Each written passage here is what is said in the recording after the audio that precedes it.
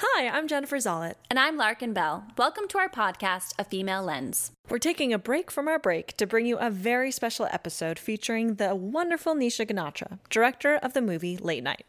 Late Night stars Emma Thompson and Mindy Kaling, who also wrote the script. We loved the film, and we hope you all get a chance to see it. It's out in theaters in LA and New York today, June 7th, and nationwide, June 14th. Also, look out for season 2 of our podcast later this summer. We've been talking with some incredible women. Stay tuned.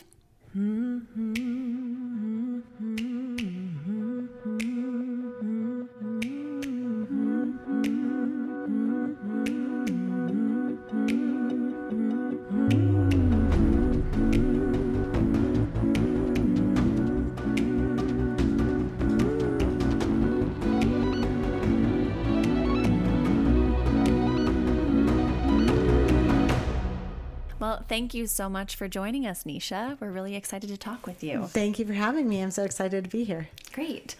So, how did you get involved with Late Night? And can you talk about the process of developing the film with Mindy Kaling? Yes. Well, I had read the script that Mindy wrote and just immediately loved it because I think it's rare to read a script that you didn't write that is so much your own experience. And I met with her and Howard, her manager, who was also producing the film. And what was supposed to be sort of a short first-time meeting turned into a pretty long meeting because I had thought, I'll just put I'll just start collecting my thoughts and images in this little document. And then before I knew it, it was sort of a 3-hour meeting where I was talking them through every scene and how I saw it and why it was important and what I felt about it. And then I got the news that they were going to hire me to direct the movie, and it was really exciting. And then from there, Mindy and I just started developing the script. So I just gave some notes, and she was pretty great about executing them quickly, and so it was more just about grounding the character and finding the journeys, because there was so much going on in the movie. Like, every character has a plot, and there was even more before, so it was kind of stripping away the stuff that you knew wasn't going to really make it so that you could focus on the character who was going in her journey. So it was really Emma's journey, or Emma's character arc, and then also Mindy's character arc, and making sure they were both served and ideally intertwining with each other and servicing each other's arcs. So that was most of the development we did. I'm talking to a group of filmmakers who are listening. Yeah, I'm no, assuming. that's who's listening. Okay, good. Because I was like, do I have to explain what an arc is? No. No. Okay, good. Yeah, and delving in deeper to that, what was it like directing a film that's both written by and then starring that same person? And how did you, as a director, create your own vision while still staying true to what Mindy had created and written? I mean, it's a tricky thing when the star is also the writer. But, Emma Thompson obviously wrote Sense and Sensibility and was one of the stars of it. And it was purely Ang Lee's vision. I think Emma's, such a pro at that, just realizing here's what a director brings to the table. And I think with Mindy, it was interesting because I was worried about her television background and wondering if she was, going to be okay with the fact that film is a director's medium. And I think there were some growing pains for sure. There was a little bit of like, I've made those decisions. And she kind of would arrive and be like, well, nobody asked me for approval. And it was like, yeah, you don't, It was like a little bit like that in the beginning. And it was interesting though, because on her TV show, she was very, vocal about being respectful of directors and understanding the director's role and not wanting to kind of get in that, and was very able to kind of let go and let every director have their way on her show. And I think this one, I had to sort of realize that it was her first movie and she was feeling very vulnerable and like there was a lot at stake.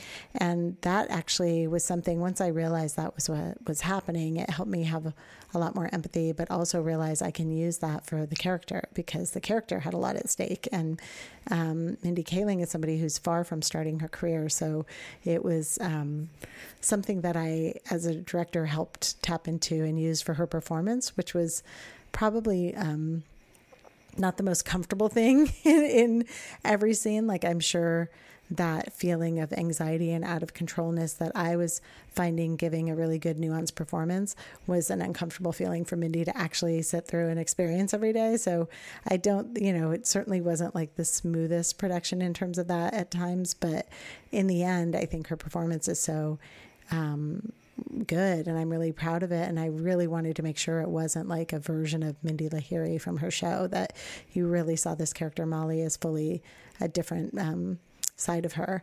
So that in the end was like, everybody's very happy with the movie. But I would say there were definitely some bumps in the filming. But how you were saying, how do you make it your own vision? You have to, like, you have no choice as a director, but it has to be your vision. Like I don't even know where to put the camera or how to film the scene if I don't understand emotionally what the scene is about and what it's for. So you just have to kind of forget that the actor is the writer and just get into it and direct it like you would any other thing. But what I did do, because it is Mindy and because she has this sort of gift of comedy and making things better, when it was her take, I would sort of find a little middle line of asking her, okay, were you happy with that? Would you like to go again? Is there anything you'd like to add? Like I'd kind of make the time to do that for her takes. And we shot the whole movie in 25 days. So there wasn't time to do that for everything. I think on a big studio film, if you have the actor and writer, you could say between every take and have conversations and have more of a discussion. But on this one, we had to run so fast or we just wouldn't have made our days, that I kind of only made the time to do that with her takes and alts and things. And if I did, I'd make sure I did a scripted pass and then I'd do an improv pass, where if it were my own script, I'd probably be more comfortable dumping my own material faster. Like I'd just say, oh, let's go with this one. It's better. But because it was Mindy and because she was there, I was very respectful to say, okay, I'll make sure I get everything the way you've written it at least once. And then I get to play. Quick question on the, when you have your own vision and then like delving into the story, were there any points where there was kind of a discrepancy like between interpreting those different moments and like the emotional arc, or were you pretty much on the same page the whole way through? And if there were those moments, how did you kind of navigate them? That's an interesting question. I think there were, I wouldn't say discrepancy. I think I was very interested in deepening Emma's arc.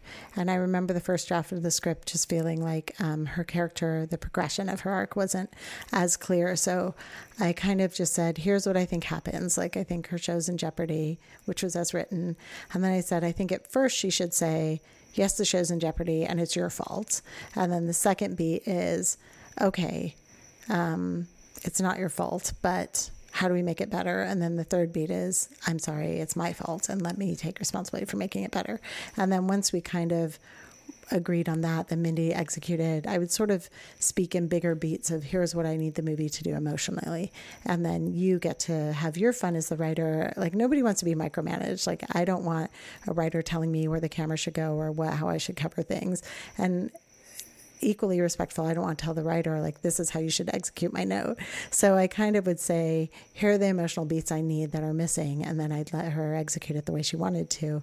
And if it didn't fit like the location or the place, I'd say the only sort of discrepancies were sometimes that, like, like Mindy walked in and was like, this is not what a writer's room looks like. A writer's room has no windows and has all walls. And, I always want to sequester the writers so that they are just focused on the material at hand and nobody lets you sort of have a life outside the windows. And I was like, listening to that going, that is very fascinating and super visually boring. And I don't want to direct a movie that 90% takes place inside of four walls. That's going to be a whole different movie that I just don't want to watch, And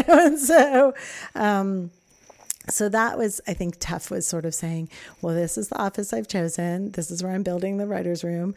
3 walls are made out of windows. But, to me, that was just the difference between a director and a writer. Like, a writer can get very literal, and that's why you need a director to interpret your script, because they will bring it. Ideally, they bring something to the movie that you never would have imagined as a writer. And I think it's hard for writers, but if they can keep in mind, like, you're not trying to ruin their vision, you are trying to make a very good movie out of their script, then everyone can stay calm and realize like, oh yeah, everyone's doing their best to make this the best it can be. No one's trying to like make things shitty on purpose. And that's like, so it sounds so basic, but I think a lot of people, like, the anxiety takes over and you forget that like everyone's trying to do their best, you know, and that's like just a good mantra, I think, to keep reminding yourself. Can you talk a little bit about how your directing experience in television might have informed directing a film about a show of television? Yeah, I thought that was such a cool question because I started in independent film and then I recently have been directing television, and it's such a different muscle than filmmaking. And it's also so challenging to not get complacent in television. Like you could, let all of the people saying, don't rock the boat, just do what we've always done. We always shoot in this room in this angle. Like, why do you want to change the angle? You can kind of let that just be the easy ride through TV and be like, all right, I guess I'll just put the camera here where everyone else does. Or you can keep sort of pushing for something different. But this one, it was interesting because I think all of that experience directing TV shows helped me, it really helped me know the writer's room a lot because on Transparent, I was the consulting producer. So I was in the writer's room every day. So I saw these personalities and how they work together and what happens in a writer's room and how the sort of creator of the show, which would have been Emma's role, influences each writer and how people act when she's around and how they act when they're not around. It really helped me inform all the performances, having this experience in TV. And then also just visually, our DP also shot the show 30 Rock. So he had a really good sense of here's what we did with the show within the show on 30 Rock. And then we had a lot of conversations about how do we do that in the most cinematic way so it doesn't turn into like an episode of 30 Rock, and how do we make this sort of the movie version of that. And then also, I think with television, just the pace, indie film is very similar, like 25 days to shoot a movie, and TV is just as fast. So I think it just kept my sort of skills sharp of you have 3 shots to tell this scene, not 5 or 6 or 7, like I hopefully will have now on this bigger movie. So when you only have 2 or 3 shots because you can't afford the time for more, you really have to figure out visually, how do I tell the story in as few shots as possible? And none of us ever want to do coverage when we're directing, but we really couldn't on this one. I said that early to the producers. I was like, I'll do 25 days, but you have to understand that everybody doesn't get a close up, and nobody should have any scenes where everybody gets a close up. Like television has kind of ruined that, where you have lost the language of shots, I think, in some shows where it's like, well, everybody needs a close up just in case I want to cut to that joke, or I want to adjust the timing, or I need to edit out a line. And so there's kind of this thing in TV where you're always shooting for the editing room, where in film you can take a stance a little more and say, this is the scene, this is the moment, this is how I'm covering it.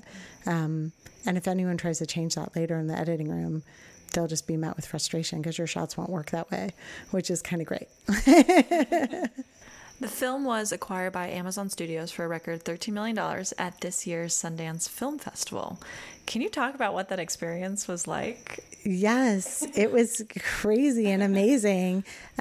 We had the premiere, and I finished mixing the movie January 17th, and then we flew to Sundance and premiered it 4 days later. And Jennifer Salke came to, I remember seeing her at the after party, and I was in such a daze because I was doing these 14-hour mix days. I had this new baby. Then I got on a plane to Sundance holding this baby, being like, wow, I didn't really think this part of it through. And then I was breastfeeding, but trying to do press, but trying to go. And it was also my first time at the festival with, financiers. So I've usually just gone with my own movie, being stressed out trying to sell it. And this time it was here's a publicist, here's a hotel, and I was like, oh, this is a real movie. This is a totally different experience. And we're on Main Street doing all this cool stuff that I always see all the other people doing while you're like, somebody please come watch my movie. And so that was pretty awesome. But they had this after party, and Jennifer Salke was there from Amazon, and she said, I saw the movie. I really loved it. And I remember thinking, oh God, I hope they get it. I hope they just buy it. And people get to see it, because that's all you want when you make your movie, is for as many people as possible to see it. And then there was that all night bidding war thing, but I was back, like I had to go back and feed the baby. And then I came back, I was getting all these text messages, and then there was this like bidding war going on till like 4 a.m. And then, you know, Mindy had just gone to bed at like 10:30 or something. And so I was like, cause she's such a good student, and she was like, I know I have to be up early tomorrow. And, I think the next morning we kind of went to the morning screening in this daze of, our movie just sold for like the record sale, the movie that everybody was sort of like, oh, this is risky because it's 2 women in the leads. Oh, one of the women is over 50. Oh, I don't know. It's women in comedy. You know, it was all the things that everybody said was too risky, broke the record at Sundance for the biggest sale ever. That was like unbelievable. But it took days to sink in. I think I wasn't really figuring it out until sometime like Monday. I remember I was like walking and I just stopped and like burst into tears. And I was like, oh, it's this movie. It's like, there's always a few movies that are the story of Sundance. And I was like, it's my movie. It's me this time. Like, I've for years, like read the IndieWire and looked at Filmmaker magazine and gone to Sundance. And it's always like that person's movie. But it's so interesting because I remember thinking, I can't even feel that this is real, because every year it's always some guy with a beanie being like, I fucking won Sundance, you know, and it's never an Indian woman like holding a baby. Like, that's not whose film breaks the record at Sundance, you know? And so it took me a while to be like, oh, it's me. It's me. Like, it's really me. It's really happening. I didn't really get it. And then when it happened, when it finally all hit me, I just was like, oh my God, like it was so overwhelming. But yeah, it's pretty exciting because now it's crazy. Like, you walk through the city and there are posters, and a bus went by with like all wrapped in late night. And I was like, what's happening? You know, and everybody's heard of it. And only my mom is like, what's going on? And I was like, well, I made this movie. And she was like, what is late night? And I was like, it's a movie I directed. It's this thing I've been trying to do my whole life. And she is like, just kind of, it's so sad. She just kind of, I guess, lost faith. And it's just like, I was like, it's actually happening now. And she was like, oh, that took too long. And I was like, I know. I wish it happened sooner. Too real. Like, really real. Mom, I can listen to that part. Yeah. It's weird to feel like so grateful for the success of it, and also simultaneously sad that it didn't come sooner. Mm-hmm. You know, that it took so long to have a movie like break out and do something, and for people to accept that like these movies can do well. It's just like that thing where you're like, well, I'm so happy it's finally happening, and then you're like, why did it have to take so long? Why didn't it happen 10 years ago or 15 years ago? It just is like, yeah, that is such a weird thing to feel. Yeah. Well, I'm glad it's here now. I know. My friend said, you know what? Sometimes it doesn't ever happen at all. And I was like, well, that's terrifying. So I will just be very thankful. One of the reasons we love this film so much is truly because we found ourselves hysterically laughing out loud at so many moments during the film. And we're just curious, how did you approach directing those comedic elements while still keeping the world and the characters in the film so grounded? That's such a good question. I mean, I think I had the most amazing cast in the world.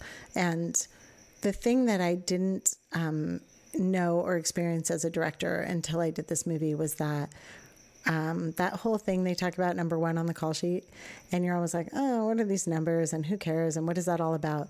But when Emma Thompson comes to set and sets this tone for like joy and preparedness and reaching for excellence all the time and staying wholly grounded in your character, when she does that, everybody kind of rises up and tries to meet that. Like, you don't want to be the person in the scene with Emma Thompson that was not good. So everybody tried to bring their best. And everyone's comedy, I think I did a lot of rehearsals where I just had them all really root their characters in who they were. Mindy had backstories for each character that she had written when she wrote the script. So I asked her for those, and I read through them and made adjustments if we needed to for the movie, and then gave them to each of the actors and said, this is who you are. This is where you come from. So and she had really specifically written what kind of comedy each person did and why. And Charlie was a stand-up, Tom was good at monologues. This guy was great at one-liners. This person was good at character stuff. He had sort of old school jokes that never made it into the show.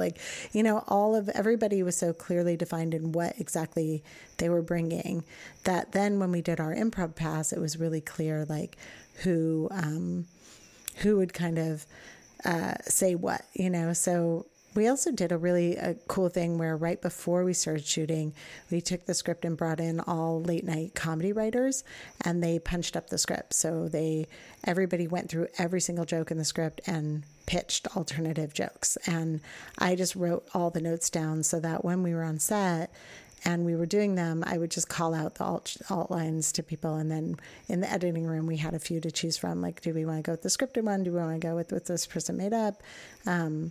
Sometimes things just felt a little too on the nose, so we would try to undercut it. One of my favorite improv moments in the whole movie is that scene where Emma's finally calling all the writers by their names.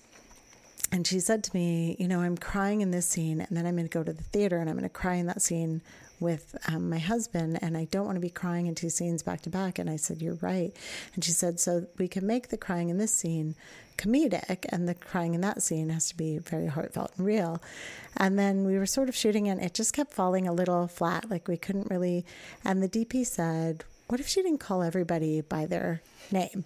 And then I was like, oh, what if the last person you just think is going to be his name and you say 6? And she was like, oh, I like that. And then as Emma could do it, only she just left the perfect pause and then just, says 6. And you just die laughing because she's just unapologetic still. And it turned out, I think the laugh is because her character doesn't change that much. She changes a little, but not that much. And that's when comedy rings true, is when you don't forget who the character is and what their arc is and where they are. So if she were to just do everybody's names, it would have felt so out of character and weird. And I think that was the lesson I learned from directing Transparent with Jill Soloway, was to just keep yourself open to listening to your emotional instinct the whole time you're directing, because you know what to do if you're just following your instinct. If you've done all the preparation and training, then you can let go all of that and get to the point where you're just following instinct. So that was a lot of fun. It was just best idea, it doesn't matter who it's coming from. It's you have all these artists together, everyone's trying to make the best movie. The best ideas come from where you wouldn't even expect it. I mean, in this one, I expected it because our DP is very funny and talented. So I really expected him to do that. Shout and he out did, to which the was DP. great. Yeah. All those years on 30 Rock, you better have a good sense of humor. Jokes. Yeah, exactly. Okay, this next question's a little meaty, but we were talking a lot about this after we saw the film, so we wanted to try to go for it. Yeah. We were struck by the film in terms of what it is clearly examining. We see Mindy Kaling's character, Molly, grapple with being ambitious while also trying to be a good person. And additionally, we see Emma Thompson's character, Catherine, deal with the repercussions of pursuing career excellence and what cost that comes to her personal life. By the end of the film, we know where the characters stand on the issues that they're grappling with. How did you maintain that clarity and vision throughout the process? That was the most important thing, was the characters' journeys and where they're coming from and what it is.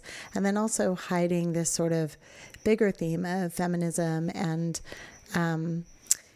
what generation of feminism is coming at it from what point of view. So for Emma's character, it wasn't just what pursuing her career in excellence cost her personally.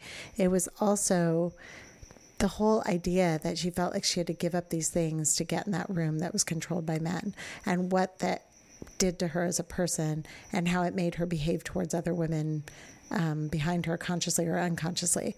And then Molly's character sort of coming in with this more millennial vibe of, hey, I'm just going to tell you all my feelings and spill my guts everywhere, and it's your problem, and not having any sense of boundaries or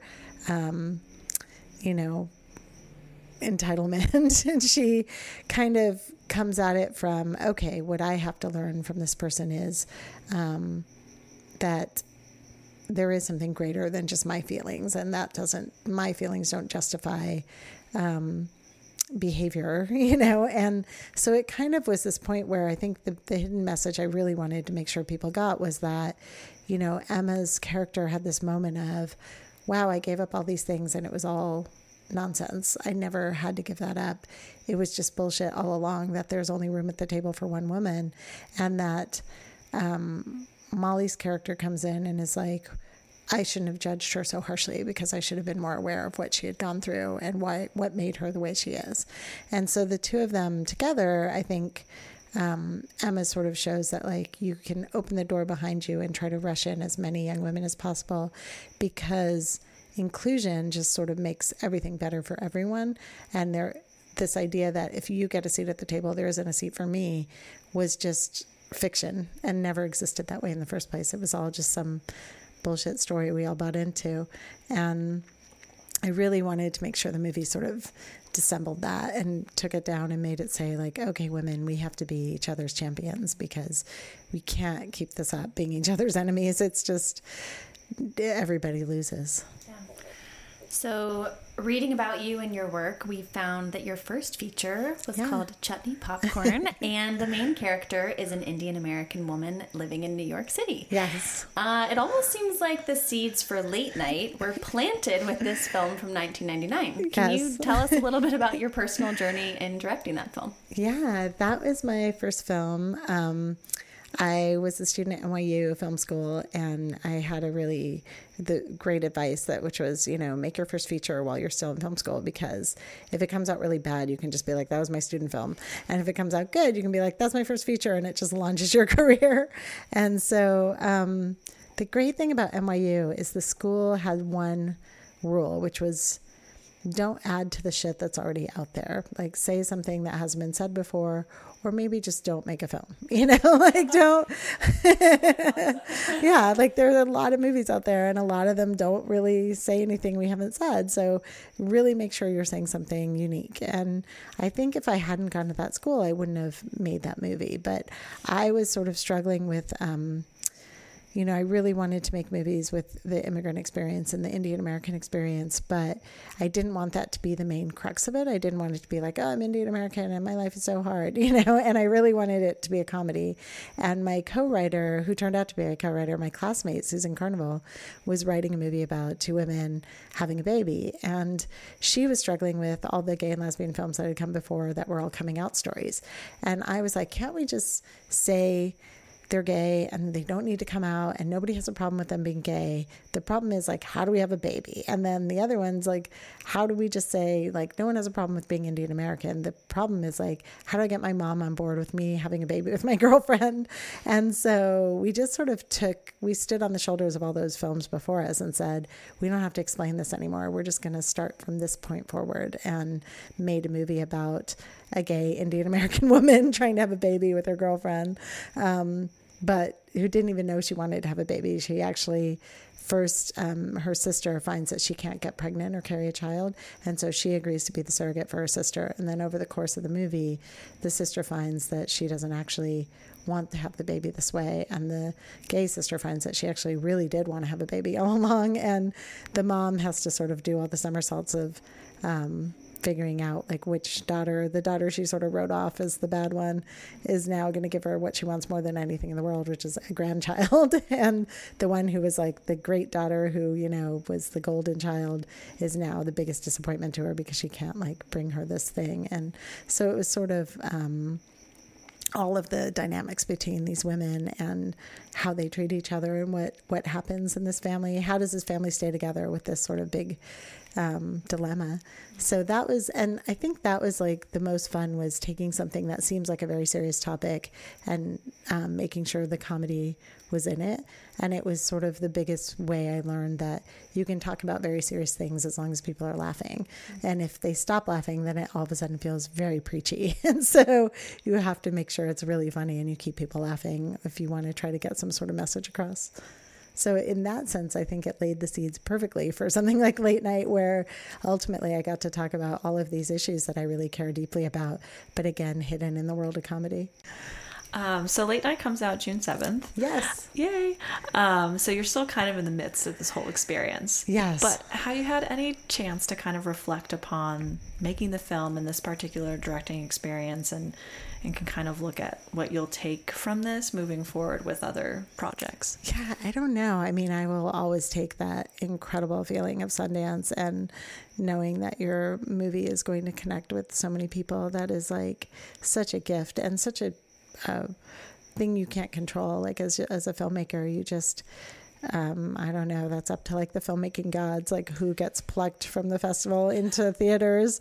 It is just such a weird, random, some years it's everyone, some years it's no one. And it's so heartbreaking because all you want is for everyone to see it. So I'm really thrilled with all these new venues that people can see things in.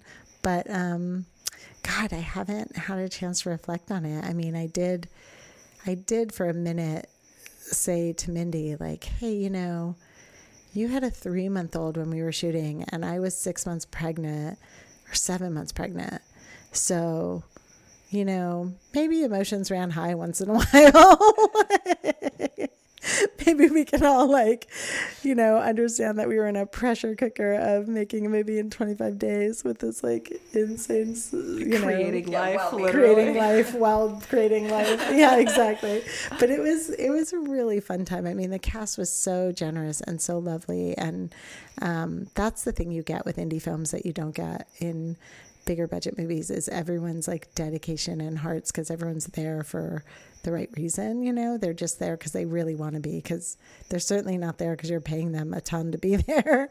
But the biggest thing I think I'll take away from this was getting to work with Emma Thompson and John Lithgow, and just, such stellar actors, some of the best actors of our time, and just realizing what professional artists they are, how hard they work, how generous they are, how kind they are, and what joy they find every day in performing is really something that just keeps inspiring you to keep pursuing your art and doing better and better at it.